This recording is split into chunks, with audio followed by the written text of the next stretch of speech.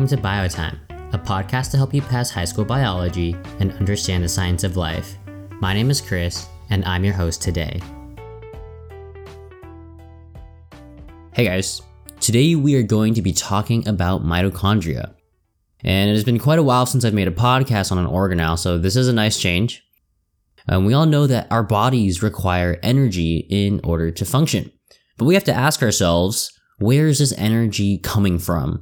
And the answer lies in mitochondria, which is commonly referred to as the powerhouse of the cell. Today, we are going to be focusing on the structure of a mitochondria and all of the functions of this energy-producing organelle. Let's get right into it. As I have just made clear, the mitochondria is a place where energy is created. And the mitochondria serves as a site for cellular respiration, which is the process that generates ATP from extracting energies from sugars, fats, and other fuels. And as we can see, cellular respiration clearly plays a huge role within the mitochondria. So as we go along this podcast, I'll make sure to touch up on the topic, but I will make a more in-depth podcast focusing on cellular respiration in the future. I think that the best way to look at the structure is to first pull up an image. Right? I think if you pull up an image, it'll make it a lot easier to understand. So the mitochondria is a pill-shaped organelle. And what makes it so unique is that it's enclosed by two membranes. Right? Not one, but two. This is a very unique part of the mitochondria. All right. So the outermost membrane, as logically follows, is called the outer membrane. And the membrane on the inside is called the inner membrane. And what is special about this inner membrane is that it has folds in it. And if you're wondering why we have folds, the answer lies in surface area. The inner membrane is critical to the creation of ATP, as the more of it we have, the more efficient our cell is. And we'll get into this more later, but essentially the inner membrane is special because it is the place where the electron transport chain is. And the electron transport chain is something that uses high energy electrons to generate ATP. And so that's why we want to have more of this membrane. All right, so I get that that's a little confusing, but don't worry. Later on in the podcast, we're going to go deeper into how cellular respiration and the mitochondria work together. But I just want to cover the structure first before we get into the fine details. All right. So back to it, the area inside of the inner membrane. So remember, we have an outer membrane and then we have an inner membrane, right? So inside of this inner membrane, which is the innermost part of the mitochondria, is called the mitochondrial matrix. And inside of this matrix, we have ribosomes and DNA floating around. Mitochondria are very interesting, which is that instead of their DNA being found in the nucleus, mitochondrial DNA is just found in the mitochondria itself. All right, so fun fact, whenever you inherit mitochondrial DNA, it is always or almost always inherited from your mother. And there are a couple reasons behind why this is the case. First off, we know that a sperm and an egg meet up to create offspring. All right, an egg carries on average 200,000 molecules of mitochondrial DNA. That's a lot, right? But a human sperm on average so when we're talking about the male side now, carries only 5 molecules of mitochondrial DNA. So we kind of see that there's a huge disparity in this 200,000 versus 5. So simply by probability, it seems that the female eggs are going to pass on their mitochondrial DNA a whole lot more. But there is more to this also, which is that the mitochondrial DNA is attached to the end of a sperm's tail, and oftentimes during fertilization, the tail can be lost. All right, but enough about how mitochondrial DNA comes from the mother. I just went off on that tangent because I found the topic quite fascinating, and I believe that past AP exams have touched up on mitochondrial DNA and why it only comes from the mother.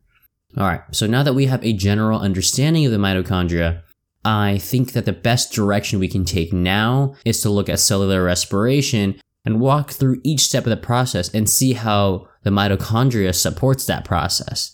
The first step of cellular respiration is glycolysis. Glycolysis is where glucose, which is a type of sugar, is converted into ATP, NADH, and pyruvates. And glycolysis actually does not take place in the mitochondria.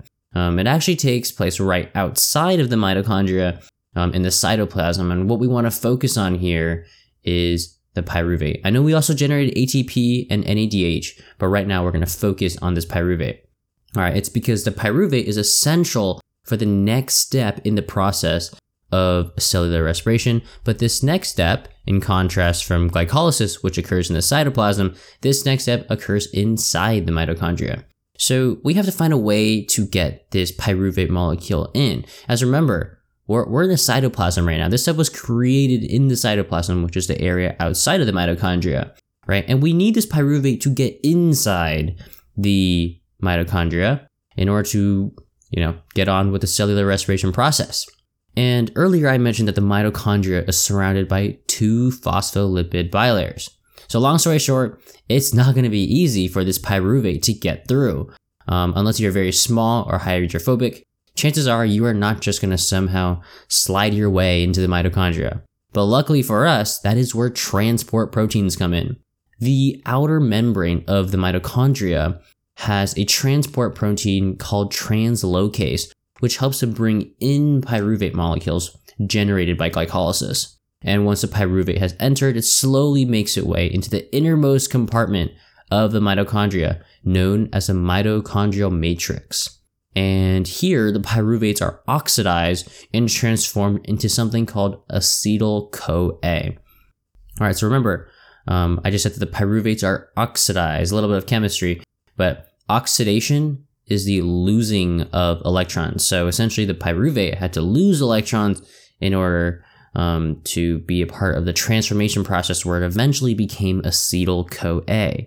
All right, and once this acetyl-CoA is created, we are ready for the citric acid cycle. And just to put this out there, the citric acid cycle is also commonly referred to as the Krebs cycle. All right, so the citric acid cycle occurs in the same place where the pyruvates were oxidized. So we're still inside the mitochondrial matrix right now. All right, so make sure we're very straight on where we are. All right, so during this process, the acetyl-CoA goes through a long process and transformation, and the acetyl-CoA ends up releasing a bunch of compounds. But the ones that we're going to focus on here are the NADH and the FADH2, as these are the ones that are necessary for our next step in the process, which is oxidative phosphorylation. So remember, the first step we just went through was glycolysis, and the second one that we went to was the pyruvates being oxidized, and now we're moving on to oxidative phosphorylation. All right, so this step, oxidative phosphorylation, relies on the structure of the mitochondria. Remember earlier that I mentioned that the mitochondria has an inner membrane, and everything inside the inner membrane is a matrix. So the NADH and FADH2 that were just created by the citric acid cycle now take their electrons and deposit their electrons to the electron transport chain. And remember, the electron transport chain is a series of proteins inside of the inner membrane of the mitochondria. All right, as these high energy electrons are transported down the chain, the energy is used to move protons from the matrix, which is the area inside, to the area outside of the inner membrane. So essentially, we are moving protons out, right? And as the protons are moved out, we have now created a gradient, as we now have more protons on the outside than on the inside. So this will cause protons to have a tendency to move back in. And the protons move back in through a protein called ATP synthase. And the moving of the protons coming in back in helps to power this ATP synthase protein. And this ATP synthase protein is going to be able to help us generate ATP. And also remember that earlier I mentioned cristae, right? Cristae are the folds of the inner membrane. And as we can see, the process of cellular respiration relies heavily upon the inner membrane with things like the electron transport chain inside of it. And with more and more cristae, we're able to increase our surface area and thus increase our efficiency. And one thing I want to touch upon before we do a recap is that today I mentioned some characteristics about mitochondria. And some of them were that they have 2 double lipid bilayers and that they have their own DNA. And this all points to the endosymbiotic theory, which states that eukaryotic cells came into being through the joining of multiple other cells. And specifically that a large prokaryote engulfed another smaller prokaryote, and they began to live together in a symbiotic relationship. All right, and we can see that the mitochondria supports this theory as we have a double lipid bilayer, so it almost seems as if a cell swallowed another cell. And also, why would the mitochondria have its own DNA? Remember that earlier I said that there's mitochondrial DNA inside of the mitochondria. And why isn't this DNA just stored in the nucleus like everyone else? All right, so having its DNA stored in the nucleus is a really strong hint that the cells we see today, all right, the eukaryotic cells we see today, are the process of prokaryotes engulfing other prokaryotes billions of years ago. And now that we have reviewed the structure of the mitochondria and how cellular respiration occurs within the mitochondria, let's do a quick recap. The mitochondria is a place where energy is created, as it serves as a site for cellular respiration, which is a process that generates ATP. Right, the mitochondria is a pill-shaped organelle with an outer membrane and an inner membrane. The inner membrane has many folds called cristae, and these cristae allow for greater surface area, as having more surface area means that cellular respiration can occur more efficiently. The area inside of the inner membrane is called the mitochondrial matrix, and inside here we will find mitochondrial DNA and ribosomes. Remember, mitochondria are almost always inherited from the mother and not the father. All right, and now getting on to the stuff we talked about for cellular respiration. The first step of cellular respiration is glycolysis, where glucose is transformed into ATP, NADH, and pyruvates. This process occurs in the cytoplasm, which is the area outside of the mitochondria. So since we need the pyruvates for the next step in cellular respiration, they will be transported into the mitochondria through the usage of transport proteins. And once inside, the pyruvate is oxidized and turned into acetyl-CoA. All right. And once the pyruvates have been oxidized, we move on to the next step, which is the citric acid cycle, commonly known as the Krebs cycle. All right. So in this cycle, the acetyl-CoA we just created is turned into NADH and FADH2, which is necessary for our next step in the process, which is oxidative phosphorylation. All right, and this is where the electrons from the NADH and FADH2 are dropped off in the electron transport chain located in our inner membrane.